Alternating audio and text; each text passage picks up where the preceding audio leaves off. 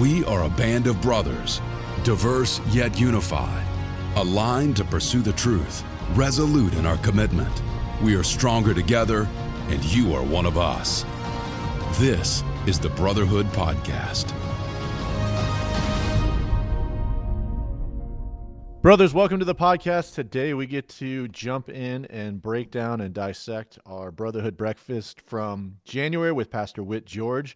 Guys, this is the first podcast of the year. It's we're a little later with releasing this, so I appreciate you guys' patience. But yeah, excited to kick off 2023 with Pastor Whit. He always brings a strong message that kind of sets the tone for the year, so I'm excited to dig into that. And as always, I have Matt here with me today to kind of help walk through it, give another perspective of what he thought of it and what we were able to glean from his message. So Matt, hello, it's good to see you again. Hello. Happy New Year to you. A little bit belated, but of course it is good to see you. Got to see you at the breakfast briefly from far away.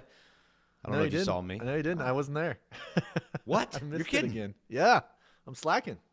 Oh, I was out of town, exposed live, and I got in late, and I was not able to make it to the breakfast. So, I swore I looked over to your table, or what I thought is usually your table, and I saw the back of you. Or I saw the back of somebody. It's probably a handsome man. Oh, I just saw his back. So, yeah, I don't know. I can't say that, but yes, good to see you then for the first time. Time, really. This is news to me. Yeah, happy 2023. Love kicking off once again with Brotherhood. Should be a great year. Excited to talk about what Pastor Whit talked about. Once again, knocked it out of the park. He does such a great job. He's brought messages year after year after year that were timely in the moment. And then 6 months later, you realize, wow, that thing is still lingering. It's still resonating. That message is still here. So once again, I'm sure in the summertime we will be dealing with these three things about Abraham and how they affect our life. Yeah, well, I think especially like if we're diving into the following God part, right? Like that's an ongoing journey, and I think sometimes we gotta right size and adjust our mindset because I don't know about you, but life gets in the way of pretty much everything, and so we get into this ebb and flow that I know we've talked about, where it's like we recognize, we're reminded, we realize that we need to follow God more, we need to engage more, we need to hear from him and not carry the weight of life all the time. It's we're not designed for that, but I think sometimes we get kind of mixed up in the part, like our part, right? Because there is a part that we play in it, but I think we try to shoulder way more of it than we should. So this is a great reminder of that. I mean, what kind of alluded to this being, actually he didn't allude. He came out and said like this is his life verse. This is a verse that really resonated with him in Hebrews 11:8. And as he kind of went through it, I could see where he would definitely resonate with it. But for me too, I mean, I feel like this is a really good description of my journey and what it's like to follow God. The verse goes, by faith Abraham was called by God to go into a land that he would later receive as his inheritance, obeyed and went, though he did not know where he was going. And I agree with Whit. I feel like there's a lot of I don't know where we're going on. Oh my gosh, yes. In my journey. Yes. And I think that there's some peace in that, right? I think that for men, like we're supposed to have it all together, but I think that like deep down inside, there's a little bit of anxiety. Like, right. I know I should be doing something. I should have my purpose figured out. I should have my strengths figured out and what I'm supposed to do and lead my family well and do all this other stuff. And then I think there's that anxiety. There's that tension of, I have no clue what I'm doing. And I really don't want to screw this up. Right. So we're walking through that, but I think based on what this verse says, and especially if we're taking Abraham's journey and applying it to our own, which I think we can do, it gives me peace to know that Abraham didn't know where he was going either. He was just following God. And I think that there's a lot to that I'm excited to dig into because Whit mentioned it. A lot of the leadership parts of things that we do is really important. But it kind of struck me differently when he said that the Bible doesn't talk about a lot about leadership. It talks a lot about being a good follower, like like that's how we describe ourselves, right? A follower of Christ. But somewhere in the middle of that, we feel like we need to have all this leadership too. So, Matt, I'd love to get your thoughts on all of that. But yeah, I'm continuing to let it just soak in, because I think there's a lot more depth there than what you think is on the surface. Yeah, that statement hit me too. The idea that leadership's not in the Bible. That's a blunt statement. It is in the Bible. There is content, but the bulk of the story of the Bible is not being a leader, it's being a follower. You just said it. And of course, he brings it out. When I listened to the podcast again in prepping for this conversation, it hit me again, and I knew it was coming.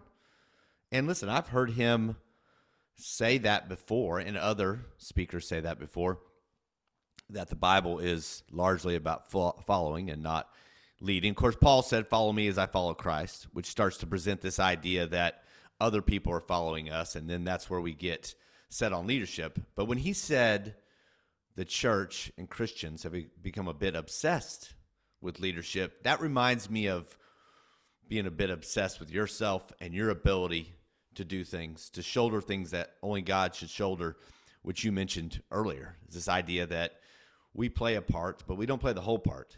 So I think that does bring some peace. When you're ready to trust God and you're willing to trust God, it does help you relax a little bit.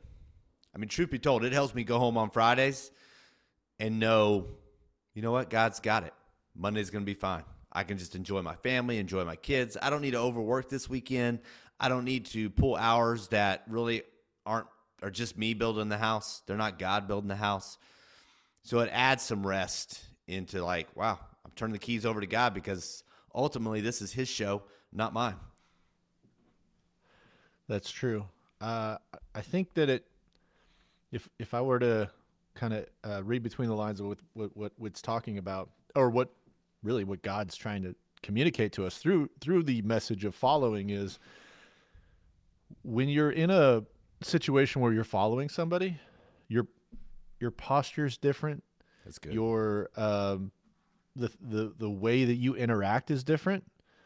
You're in a position where you have to listen, right? So we're not the ones doing the talking, and I think that we have to, in order to be a good follower, we have to put in ourselves in a position of listening, which, Whit touched on that. But I think that even when I think of prayer, I think of prayer as me talking, right? Yeah. I think there's a lot of it. Like we don't normally get into like a church service, or like when somebody's like praying for a big group of people. It's not a us listening situation. More than likely, it's a us talking situation. Mm-hmm. And I think that being a follower of God and assuming that role, where we're allowing God to guide us, we're allowing God to lead us and point us in that direction, really changes like how we interact. And I think that I want to know, I'll be a little vulnerable here to start off the year. Ooh. I want to know all the answers. Yeah, I want to know all the answers. I want to be the guy who knows what's going on. This is true, who folks. knows where the dangers are and who has prepared for it. Because I just want to do it. I want to be effective. I want to do it right. I want to, whatever the adversity is, whatever the challenge is, like I want to minimize that time in adversity. So I want to find the hacks, right? Like the life hacks to get through it, whether it's financial, whether it's in marriage, raising kids, right? So I'm going to be kind of constantly searching for some of that insight, which is not bad. Like I'm not saying don't do that. But if we're in a position where we have all the life hacks, we have all the answers, and we know how to fix everything, what role does God play in that?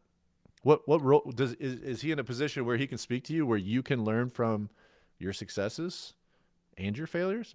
I think we're in a much better position when we fail, because that we've already tried our way and it didn't work.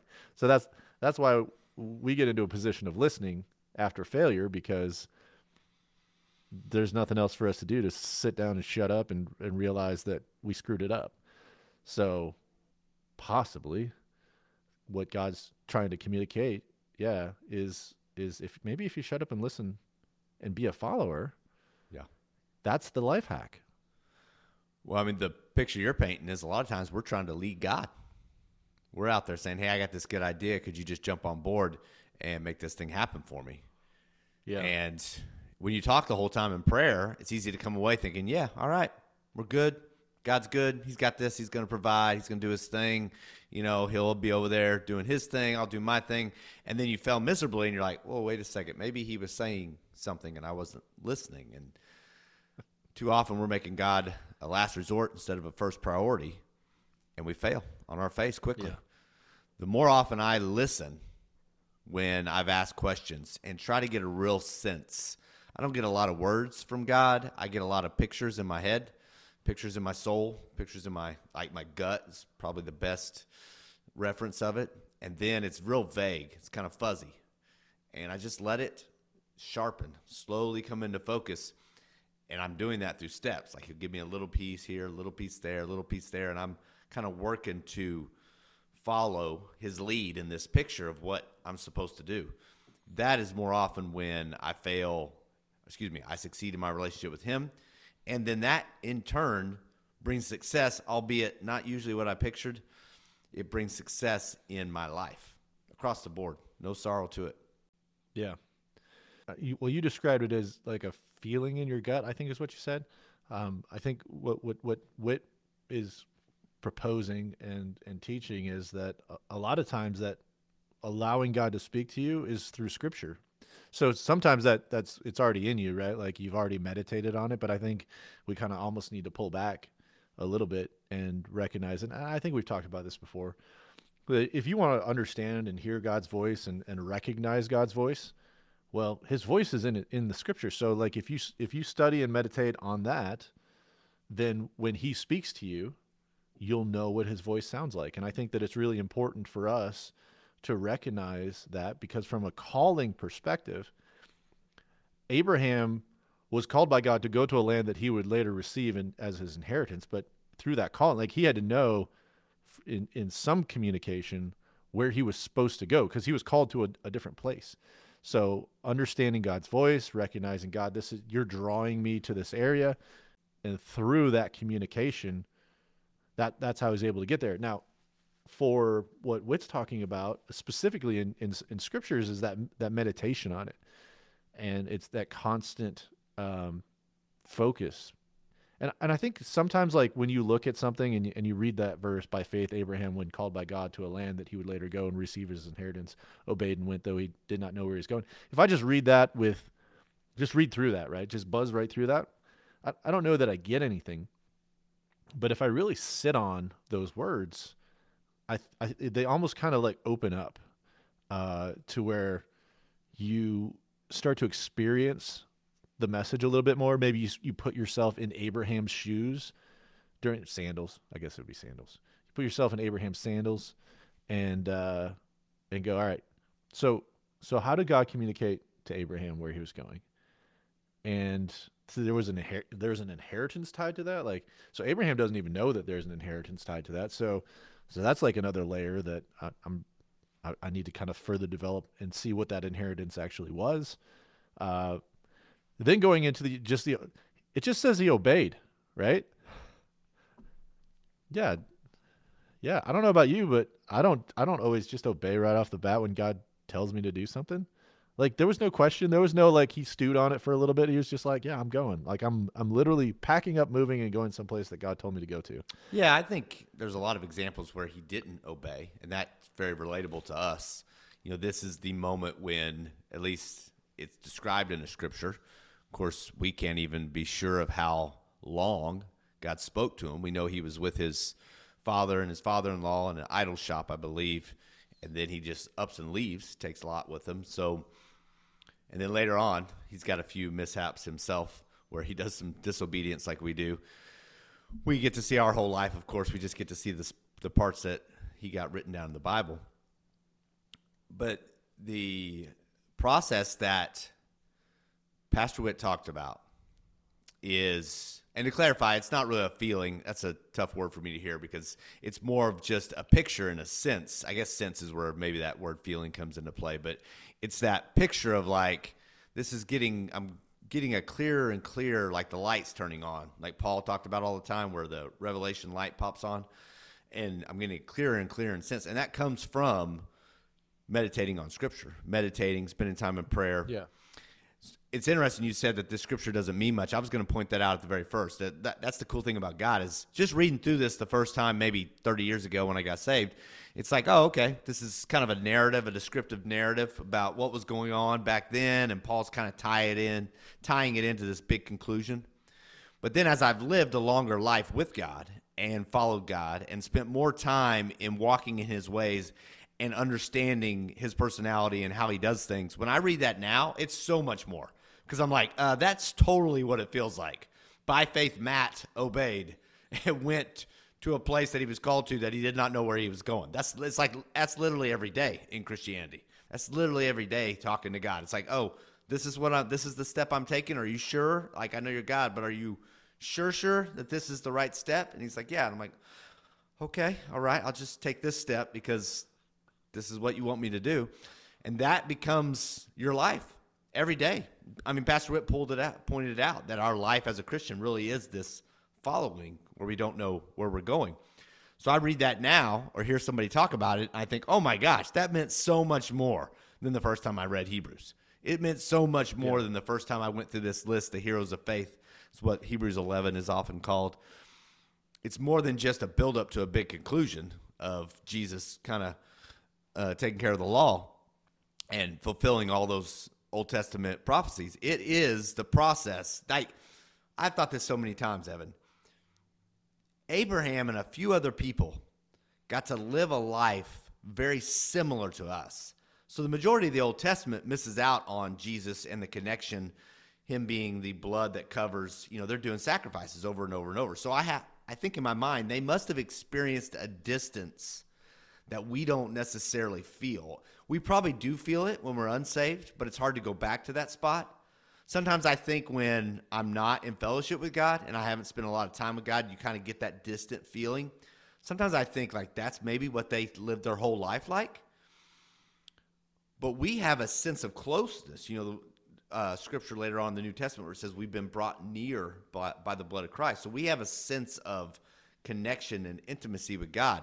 So Abraham was walking that. Like he was living the life we get to live daily. He was getting to live it.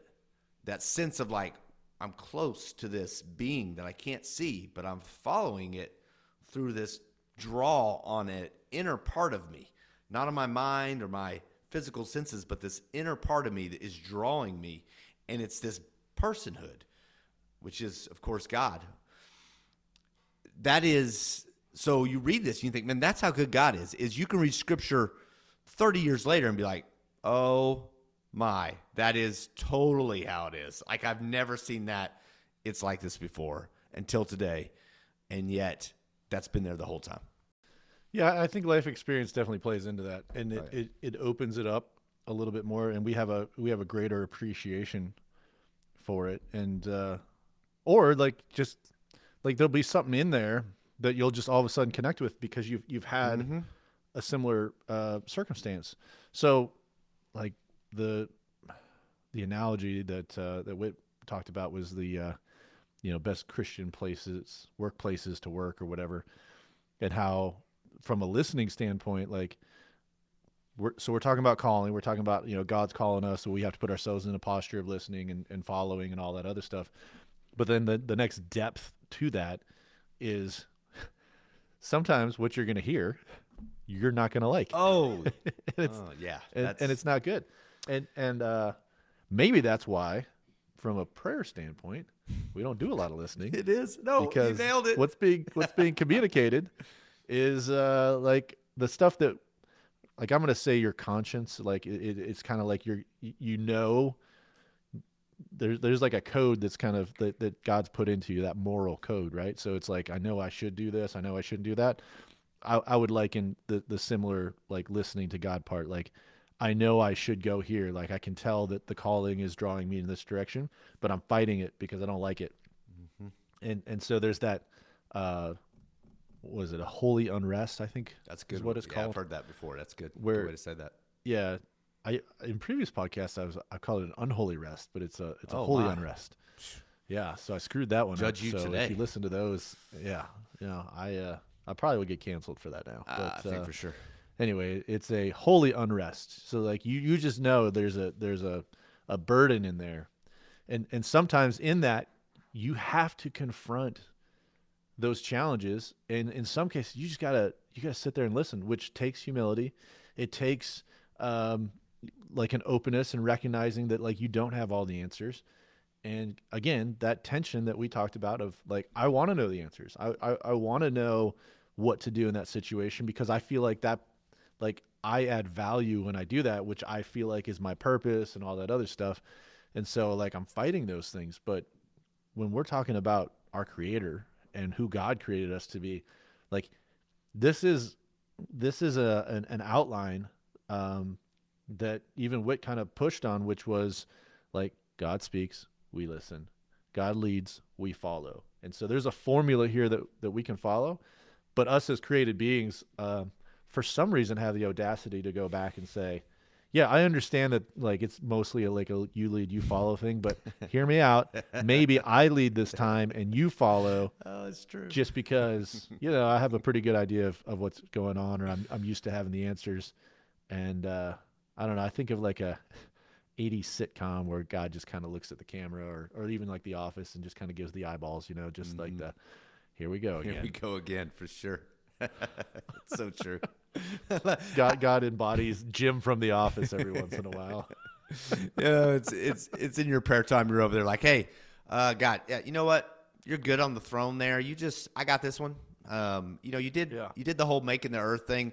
I'll just do my life, if that's cool with you, and he's like, okay, all right. Well, let's see how that works out for you. And then you're back. Oh God, it's a terrible idea. Why didn't you help me? And he's like, pretty sure you told me not to. And you're like, I didn't mean it that way.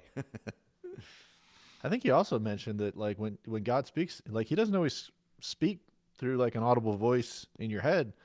He can speak through your wife. He can speak through your friends, your brotherhood, right?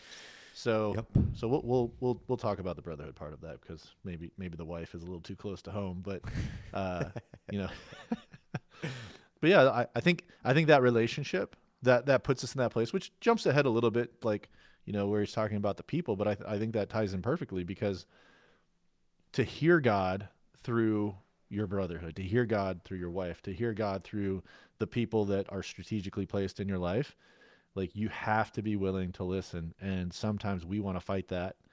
And ultimately we're pushing against God. Because again, it's that moral conscience that we have, that moral law that we have inside of us. It's that pull, that's that pull. We know that God is speaking to us because we've meditated on the scripture. We know his voice. We know he's guiding us in that direction. And now we just got to sit and listen, recognize that we don't have the answers, and follow God through it. Yeah, 100%. So get on it, Matt. Start following God. Jeez. Oh, yeah. I should start. I'm following you, man. Where are you going? I'm just looking at your example. Whatever Evan does, that's I'm rolling in and doing. So, yeah, all that unholy resting you've been doing, pretty much I'm blaming my life on you. Holy unresting. Let's get to the three. I'm anxious to talk about the three things he came up with, and this is where you shine. So, calling, place, and people. Well, I feel like we've been talking quite a bit about calling. Yeah, we have. Right? We just haven't named it. We haven't said Abraham was called, and you, listener, he was called. Is called. Yeah, I'm called. Even, believe it or not, Evan Uitake. Do I say that right? Is that close enough? No, you don't. Oh, what? Say it. You're butchering it. You're killing it. It sounds so cool. Uitake. What? Uitake. Uitake. Oh, I put too much oi in there. Uitake. That's nice. Yeah, it's cool. It's all right. It's pretty cool. It's nice. It just rolls off the tongue when you Uitake. once you know it. Uitake. Yeah, I can go somewhere with that. This is no. I don't want to go. I'm not following you. Oh, you're not. Oh, that's not yours. Oh, okay. All right. Yeah. Even you are called. I'm telling you. I'm saying it today. You are called. Don't question it anymore, Evan. You are called. No, I'm listening. Keep going. Yeah. Called to impact and influence people for the kingdom. Reconcile them to Jesus. That's great. That's straight scripture right there. Right there. That is. I receive it. I'm not sure what to do with it. Well, you don't have to, because we know Abraham was called to a place where he did not know where he was going. Where he didn't know. And you likewise have been called to a ministry that you don't know where you're going. Clueless. Yeah. So is that permission for us to just be lost? Well, no. Is that why God calls us the lost? Well, Abraham wasn't lost. God knew where he was. Before we were saved? Like, so we're lost. We're chasing our own ambitions. And then, like, we're no longer lost because we're following him because he knows where we're going. That's exactly. I mean, that's the story of the gospel in a nutshell. Yeah. You just squeeze the Bible down to 2 sentences. Very good. I didn't mean to squeeze it. I don't know. It just kind of came in my head. Yeah. Well, just popped in there. All right. Kudos. So we talked about calling. Called. Yeah, this is Absolutely. great. Talked about calling. So now, place. God calls people to places. This is. I think the interesting thing though is like. Oh, okay. Go ahead. I want to hear what you have to say. I was going to say, this is not taught very often. In fact, I may have only heard maybe Pastor Witt's dad, Pastor Willie George, King George, maybe he's said it, but I have not heard this idea taught much outside of Pastor Witt and his message. Now, granted, I don't get around to a lot of places or a lot of different speakers, so maybe it is. But the idea that you're called to a place, like you're fit into a specific place. So that job you're in that you hate, that's tough. You're probably called to that place. Now, I mean, maybe you need to go. I don't know. Maybe God's calling you away, but you're called to a place. And that's important to consider. It's important that it also puts some very practical ground level meaning to where you are right now today. You're called to this place where you're at. I'm called to this business. You're called to your job. God has a plan for that spot. Yeah, I think the really interesting thing that I kind of got out of that is, so I feel like he's implying that when we're in uncomfortable places, that God is ultimately calling us to those places. Like God, I can't remember who talked about it. It was a while back, but kind of made the analogy of like, from a church perspective, sometimes churches can be kind of country clubbish, and it's like we always want to just be around other Christians. We have this kind of like code of like, you know, you stand up at this time, or you're respectful during this time, or you listen during this time. Like you just kind of go through all the motions, a little ritualistic, but at the same time, like if somebody from like the lost category comes into church and they don't do what we think that they should do, then there's like all this judgment, and it's like, you know, we feel disrespected and all that other stuff. And from that perspective, like that's not like God. Like if you look at Jesus' example, like he wasn't hanging out in a congregation all the time, just like, you know, attending church every single Sunday. He was called to the lost. He was called to go outside of that. He was called to the people that weren't necessarily the ones that like knew the code, right? Like knew when to stand, knew when to repeat after me, like knew when to be XYZ. So I think the important thing is like he's modeled that. But I think the other side of that is when we're called to a place that we don't necessarily want to be in, it can be, I can think of 2 reasons. Maybe you can think of more, but I think one is like he's taking you somewhere because he's going to use you as his hands and feet to reach somebody, which I believe he talked about last week in church, where I can't remember his name, basically went to the woman in the well. He says like he had to go there. And I think that was God placing him in that position to reach that person. But I think the other side of it is when God calls us to uncomfortable places and we have a calling to that place, it's for refinement. It's to develop us. I don't think I'm going to develop in a place where I'm comfortable all the time. I'm going to develop in a place where there's adversity. I'm going to develop in a place where I have to depend on God, because it's easy to depend on God. It's easy to not depend on God in church because, like, I mean, it's 68 degrees all the time, and there's this really engaging music and lighting, and it's like, oh, this is awesome. Like, I don't feel a lot of adversity in church, but when I'm out in the world, I'm out in my job, I'm with my family, and things aren't going the way that I think it should go, and I'm trying to fix it. That's when I'm being refined. God's calling me to that place to help lead and guide me to who he created me to be, and to reach the lost, and to help other people. So it's a twofold relationship. But I think that calling to that place is not something that we should look at with like, God put me here. I think the other side of it is like, God's called you to this place. This is an opportunity for you to grow and for you to impact other people. And I think if we change our mindset on that, that gives you, again, a lot of freedom. Be like, all right, I have peace with this. God wants me here. I'm not going to look at this with, a reason why I'm being held back. I'm going to look at this as this is developing me for something bigger.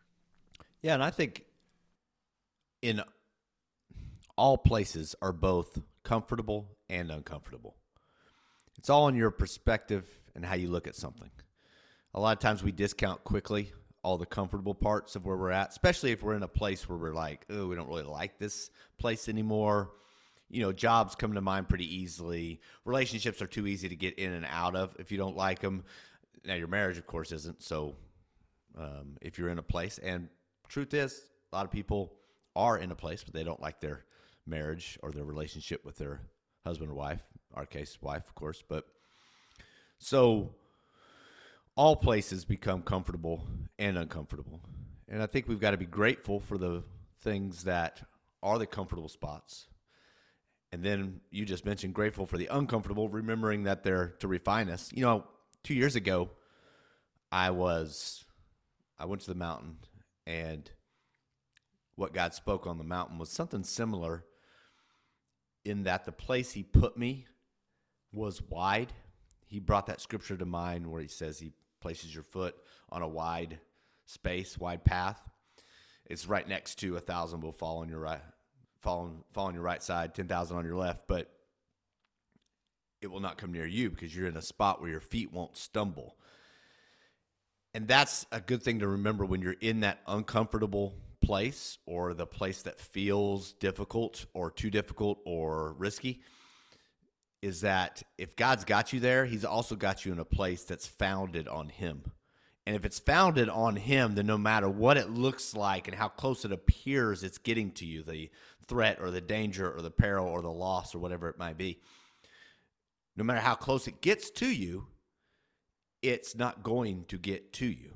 You can actually get comfortable in the spot that is uncomfortable. So go with me on this.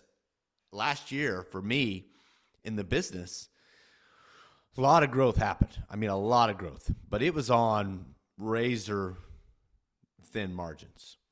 So a lot of times, every week, I think I probably told the story, every week I'm believing God for the work to come in, people to pay their bills so I can pay payroll, like real solid stuff with a few zeros on them. So I asked the Lord, I was like, Lord, help me get comfortable in this.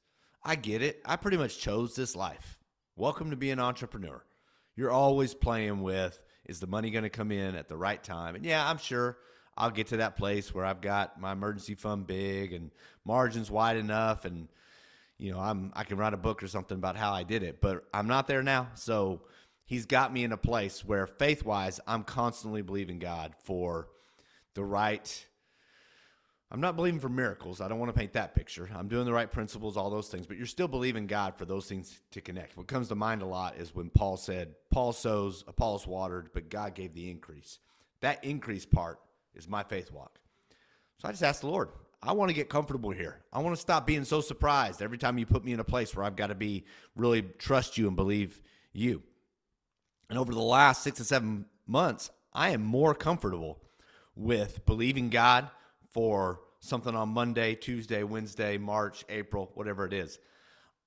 It's not that it's less challenging to my physical senses. It's still just as challenging to my physical senses.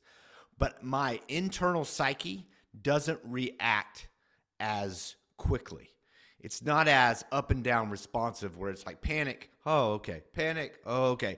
It's more of a just even flow. This is what God does. He came through the last 12 months. He's probably going to come through again. It's a good bet that God has been faithful all my life. He's not going to pick January of 2023 to stop being faithful. He's going to keep being faithful.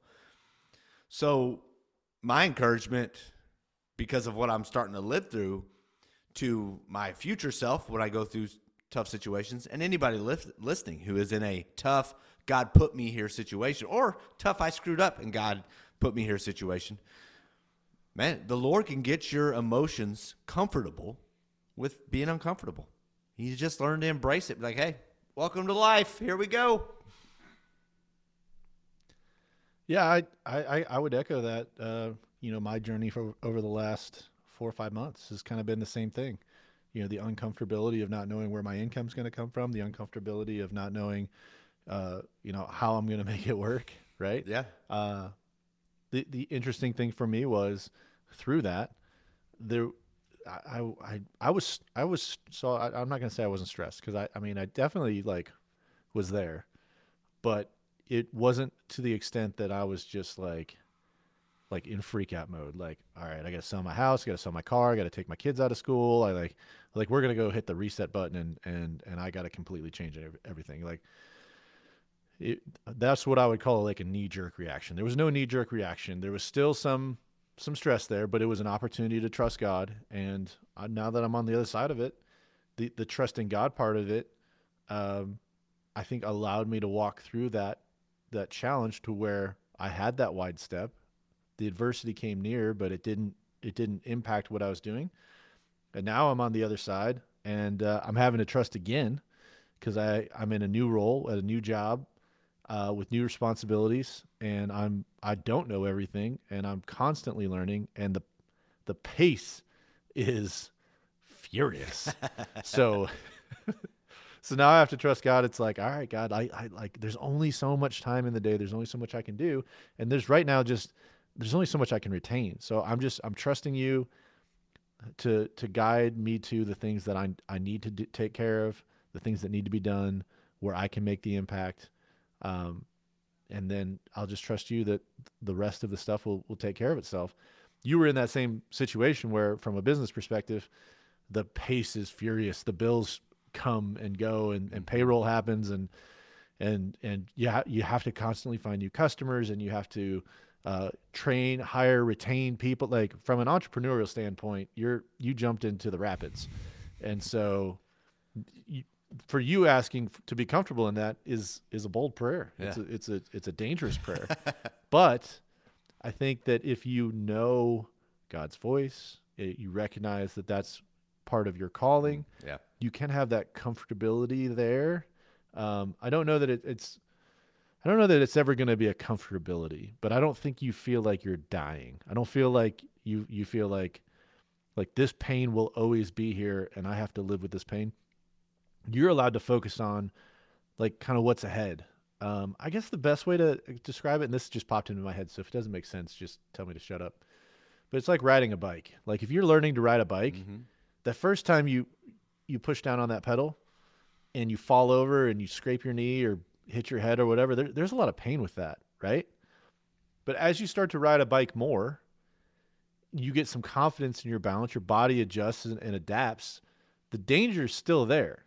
The danger of falling over and getting hurt is still there.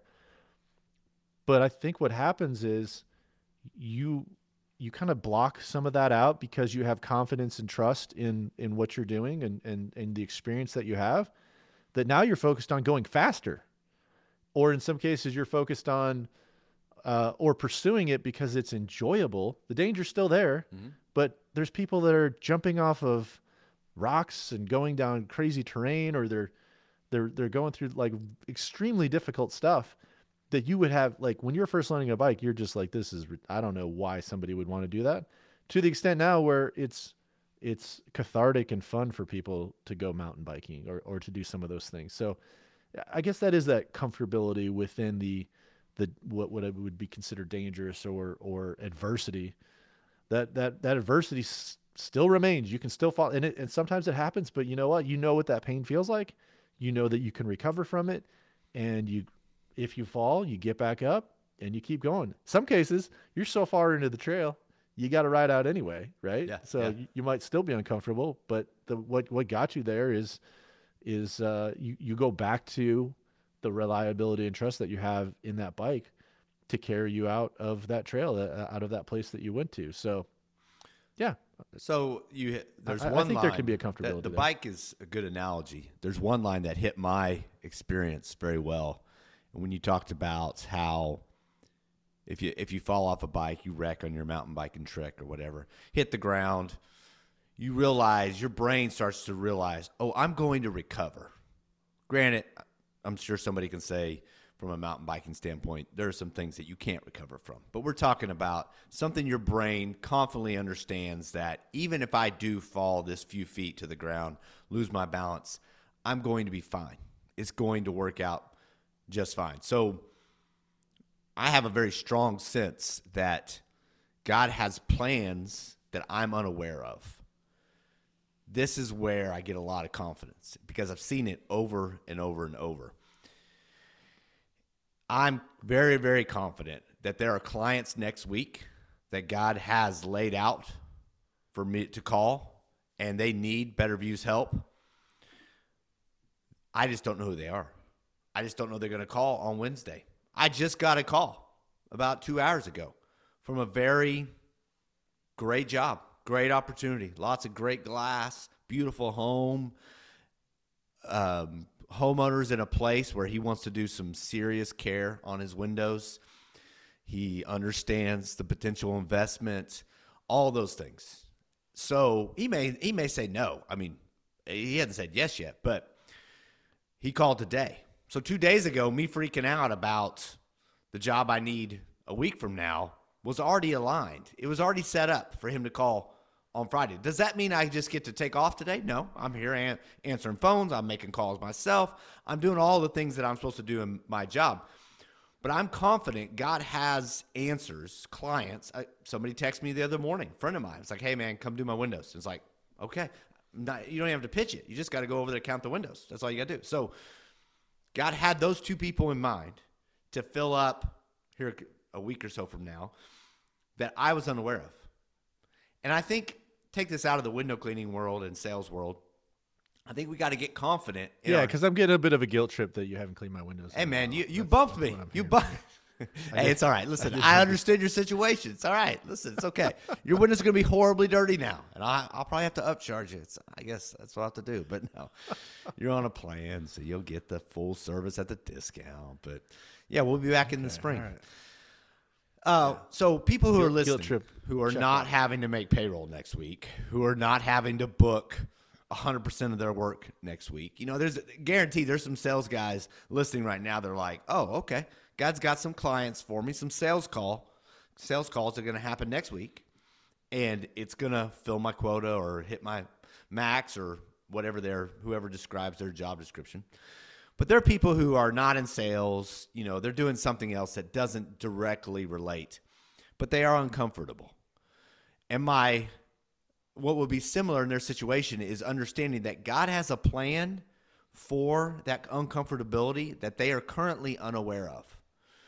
And to spend this weekend freaking out about it, whenever you're listening to this, to spend the next couple days, the next 5 days freaking out emotionally about the thing you're unaware of that God's going to bring, is just worthless. It's just not a good use of your energy. Go enjoy your family. Relax.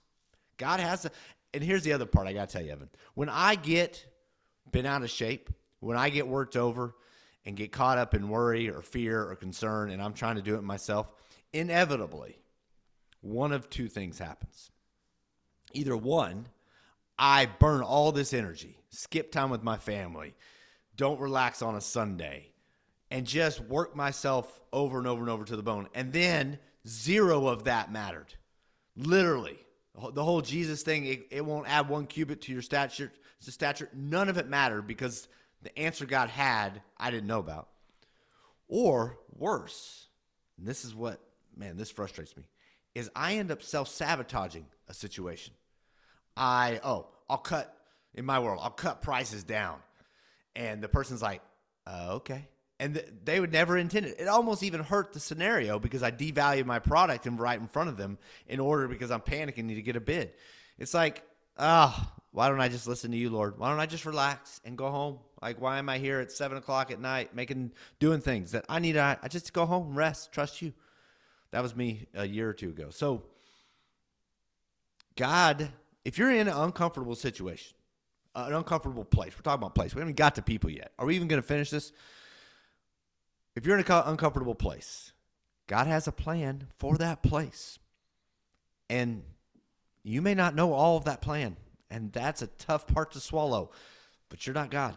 So you don't get to decide whether or not you get to know the whole part of that plan. Yeah, I agree. I think that the bigger part of that, kind of talking about your analogy, is like we have our plan, and God's plan is greater than our plan. And so he puts us in a position where like he has a greater capacity for what he wants for us than what we could even potentially imagine. And the funny thing is, like, I think of a quote that a friend of mine told me. He says he has this picture of a turtle on top of a fence post. Mm-hmm. Have you heard of this? I have, but I love it. It's essentially like, how did that happen? how did a turtle get on top of a fence post? And like for him, it's like when he trusts God, he's like a turtle on top of a fence post. It's like he gets into a situation that like you have no explanation for how it's gotten to be what it is, but that with God, that's what happened. It's like through his own capabilities, there's no way that he would be able to get there, but with God, he's able to achieve those things. And so I'm not saying that God wants to put you on a fence post, but what I am saying is that God will put you in a situation where like it's indescribable of how you were able to get to that, because it's not what you would have thought would have been the thing that he wanted, but you can look back at it and go, only because of God that this is able to happen. So I guess as I talk through that, it seems a little bit more absurd, but it resonated with me. So we'll leave that in there. Yeah. Yeah. But you know, and to kind of wrap this up, put a little bow on it. Whit had said something to the effect of work with God and he'll work with you. Yeah. So it's still a relationship. It's not just okay, it's Monday and I'm trusting God. So I'm just going to stay home and I'm not going to do anything because God's going to he's going to take care of it. Like there's not a situation where we don't do our part too. Like, so you're showing up to work, you're still advertising, you're still doing those things. We're talking a lot about Windows right now. So let's shift it over to relationship, right? Like you still have to build relationships. You still have to, like, if you're a younger brother and you're like, I don't know if I'm going to find the one for me to get married or you know, I want to have these things in my life. And so you're kind of going through this checklist, you're feeling that pressure and you're just like, God, I want to trust you in it, but I feel like I should, you know, start dating all these people and compromise on my standards or whatever it may be. God's going to work with you. You still got to do the work, right? You still got to put yourself out there and build relationships and be a good person. Yep. But trust God in that, and he will work with you. And, you know, there could be instances where that rejection is protection, that God is protecting you from something else. You don't see it. You're looking at it and be like, oh, I let that opportunity get away. But in reality, he's protecting you through that. Or he's preparing you so that when that big opportunity does come, you have the capacity to do it and you're not going to fail and fall on your face because you don't have the experience. Like if I were to get into the window cleaning business and I had no experience cleaning windows, and then I land this like monster account that Matt would have been praying for, there's no way I'd be able to actually fulfill on it. So there would be no longevity to that. That's not going to do me any good. Right? Listen, I can tell you a story about a window cleaner that wanted to land a huge account when he started the business and didn't get it. Yeah. Got passed over 3 times for said account. Yeah. Is his name Schmatt? You could call him that. Yeah. Spoiler alert. It's me. Yeah. So I wanted a big job. And I knew the people. I had the connections. They knew me. I thought, this is a shoe-in. And this right here, this job it's going to make my bills. This is early on, very few bills, but it's going to make my bills. I didn't get it, and I was frustrated. And then I started reading the Bible, and not for the first time, just recently after that. And Oh my gosh. I was reading the story about the Hittites and the Jebusites and the Hivites and all the ites that Joshua had to beat in the Promised Land. And Pastor Willie George was telling the story, teaching on it, and he talked about how these little bitty victories were much easier to win individually than to try to go after the entire land of Canaan. Think about modern days, the difference between conquering Europe, which a couple of guys did try to do and were pretty darn successful, and conquering China. Well, because China is this huge, unified country, it's much harder to conquer all of China than it is to conquer little towns in little cities and little countries one at a time. So I thought, well, maybe that's it. I mean, because I was nickel and diming, getting small jobs, a bunch of them. And then it hits me one day. What if they change clients? What if one day they fire me and they're my only client? Then I don't have a business. Now, or at the time, I was thinking, I've got all these little clients. If one of them fires me, that's okay. I got a whole bunch more little clients that are making up the same amount of revenue. Fast forward 10 years, and I did end up getting that job. I did get passed over twice, but I did end up getting that bid. And here's the crazy thing. When I started, it would have been the whole business. Now, it's less than 10%, which is There you go. a much better situation, because now if they fire me, even though, that's super disappointing because it's a nice less than 10%. Like, it's still just less than 10%. I still got 97% or 96% of my stuff to keep the bills coming, bills paying, keep people working, all that. So, I mean, God just, Hey, maybe just do a good job so you don't get fired. Like, man, have you thought I about know that. I mean, I'm not a pro here, but Listen, just maybe try. Don't take them for granted. you know man. us. I don't Let's take it go. for granted. We do good jobs. We do good work. But listen, that doesn't mean, what if they have hard times? What if they go, All right. what if their budget gets cut? Then they got to come to me and Yeah. say, hey, my budget got cut. I'm like, no. What do we got to do? What do we got to do to stay in your budget? How do we stay above the line? It happens, though. I've been budget cut a few times in my All day. right, fair enough. I can see where Windows might be lower on the priority list Yeah. when times are tight. It happens. Yeah, you got to be I ready. can relate to that. Yeah, because you Yeah. get that call and you're like, oh, daggum economy. Come on. Get back up there. Yeah. All right. Well, good times. Yeah. I'm glad you have a direct line to the economy where you can talk to it. This is great. Yeah, sure. This is what you are, right? Yeah, just elect. Yeah. Hey, if you could just start working the economy in my favor. Here's the truth. That's a dumb sentence because God works the economy in my favor all the time. Listen, There we go. the moment, and I don't mean this from like a, See how easy it is to switch back over? it's so easy. Listen, God's ridiculous. I tell him all the time, it's like cheating. And I don't mean this in a bad, I mean, like, it's like, this is not fair, Lord. Like, you just keep moving the pieces for me. Like, if the economy moves over there, you just be like, hey, go get that work over there. Oh, okay. I'll just go do that. And it's just, so I'm fine. Listen, you can echo or moan all you want about gripe. That's the word I was looking for. You can gripe and moan all you want for on the economy, and I'm fine with that. I'm like, okay, yeah, gas, it's high. Yeah. Oh, eggs, eggs. Economy's not my provider. God is. I'm like, right? listen, Yeah. we're still buying eggs. That goes back into that trusting, following. Yep. Boom. All right, let's land this plane. We need to Yeah. talk about people. We do. You're right. The people part of it is, I feel like the more kind of relatable part, because, for him, like, God wants us to be around people. God wants us to have those relationships. He's a relational God, right? Yep. Like, when you think, I was thinking about this week, like, God is love, right? And like when you look at like found like really key verses in the Bible, like for God so loved the world, that's a relational thing.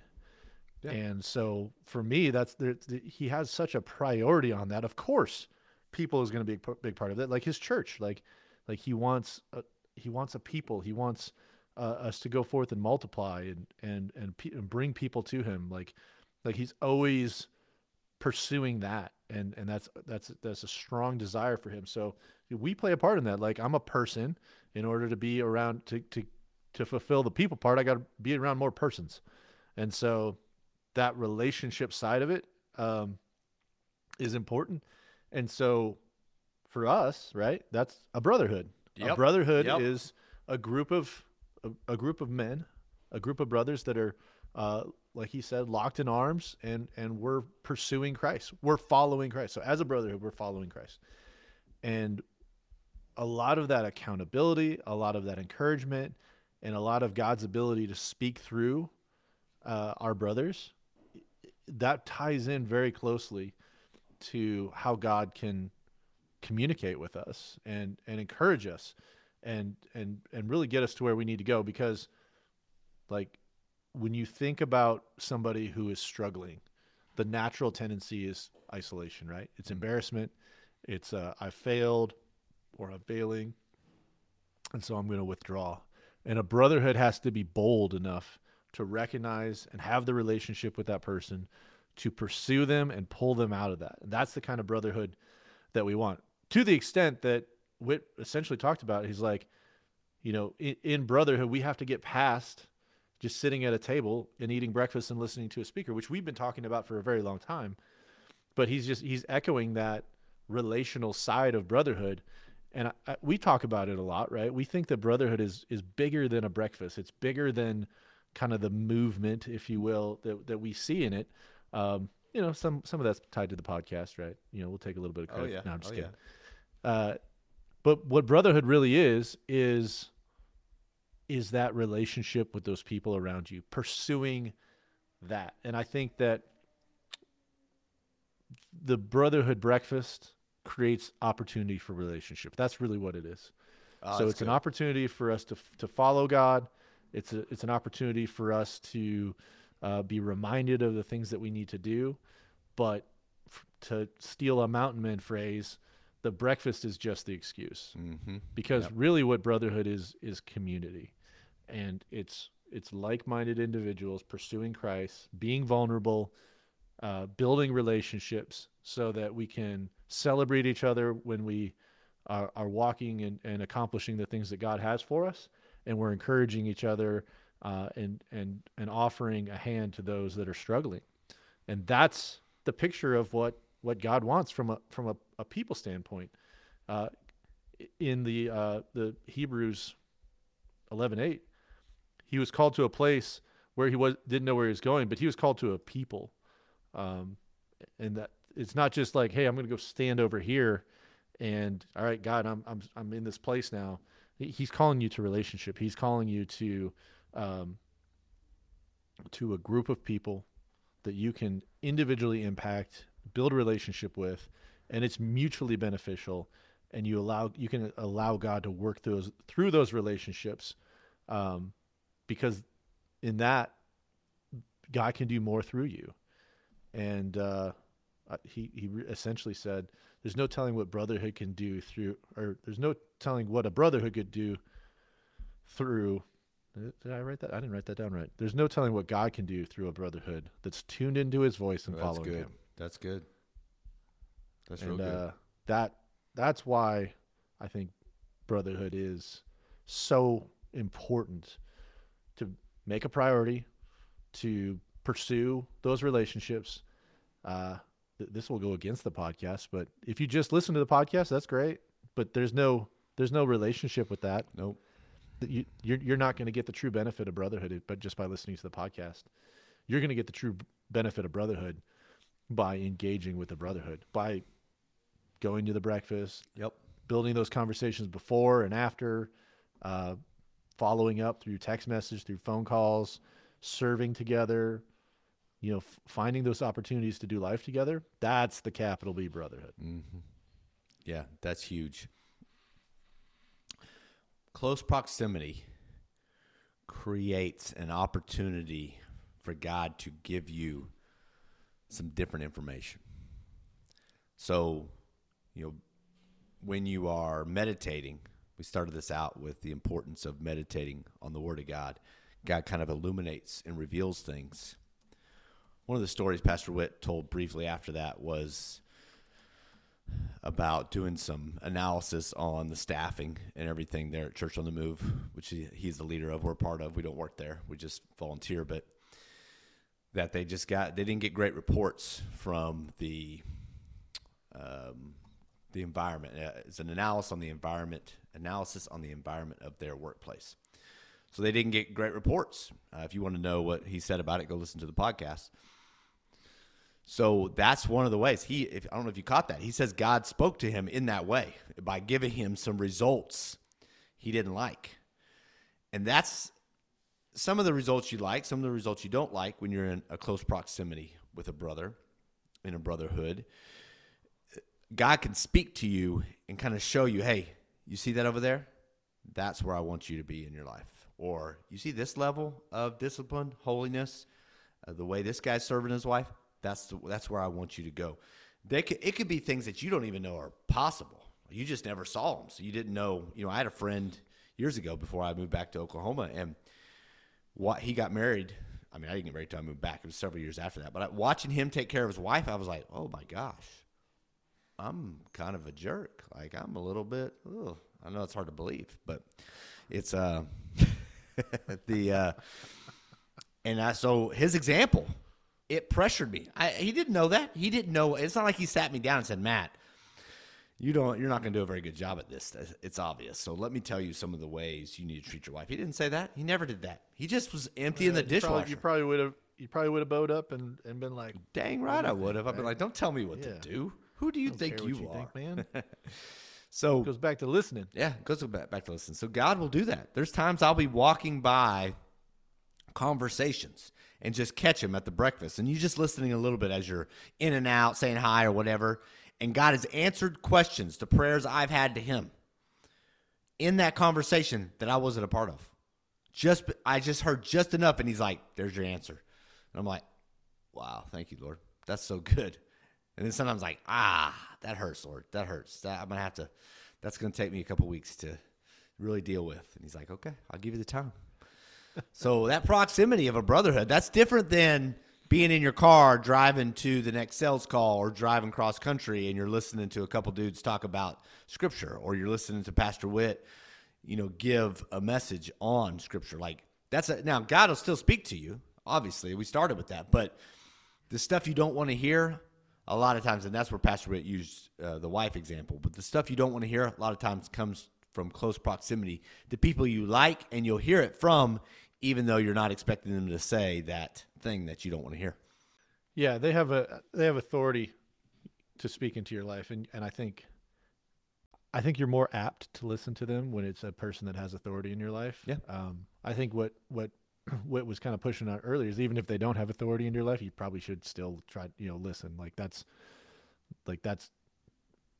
the feedback that you're going to get, or the direction that you're going to get from God is not always going to come from somebody who has like a huge amount of authority in your life.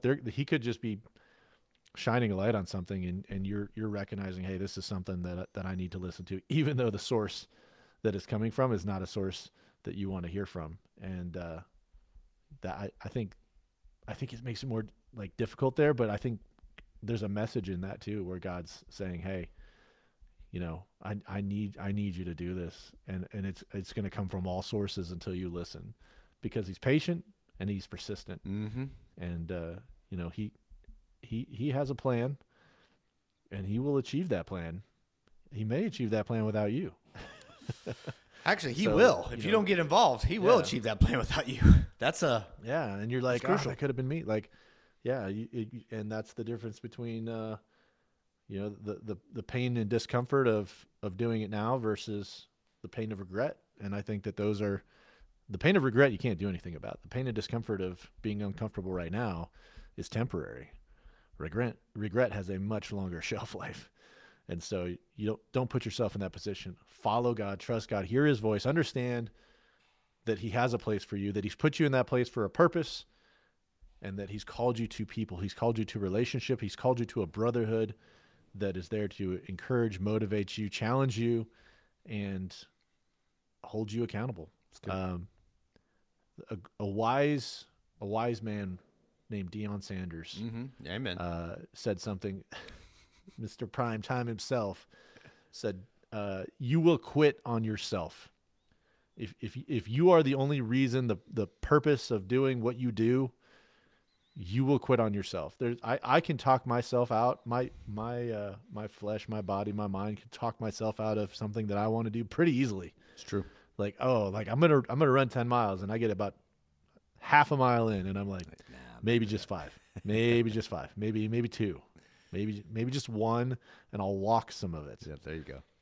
You'll quit on yourself, and you have to have those people around you that are encouraging you. It's much harder to quit on others. That's why they say to write down your goals, share it with other people, and put it out there, because that accountability is stronger than your own willpower. And there's definitely some truth to that. That's why you need that brotherhood, because you will quit on yourself. That's good. You will compromise. You will take the shortcut.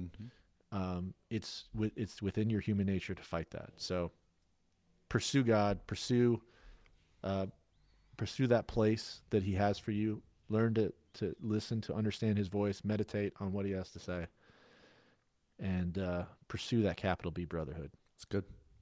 It's real good. Yeah. There you go. Brothers, remember, honor all people, love the brotherhood, fear God, and honor the king. We'll catch you on the next podcast, right? Yeah. Is that it? That's it. Wait, hey, I did want to say real quick, Dave Jewett for the next brotherhood. Yeah, be there. Breakfast. You're 1 degree. Make a You're difference. 1 degree. So, a couple things to think about. Did I do an interview? I think I did an interview with Dave Jewett when they originally did the Your 1 Degree small group. I want to say, if you scroll back and look at some past podcasts, there is a podcast of Dave Jewett talking about Your 1 Degree. Really, really great information there. If you haven't done that small group, I think the small groups are opening up like this week or next. So jump into that. But Dave, I'm really excited for him to speak to our group. He has just a wealth of knowledge in helping you to align and find God's purpose for you through your experience and through the path that your life has taken you on so far. So really, really excited about that. So first Friday of the month, February, and we'll see you there. So might see you there. Are you going to come this time? You don't even know. That's a good question. You don't even know. That's a good question. Look at you. We've made a very strong case for me to be there. So I got to hold myself accountable and recognize that I need to be in the room. I need to do it. Don't quit on the brotherhood. I get it. I appreciate. See, this is brotherhood in action right here. Right here. You are holding me accountable. In front I of love your it. face. I love it. I'll be there. All right. I'll be looking.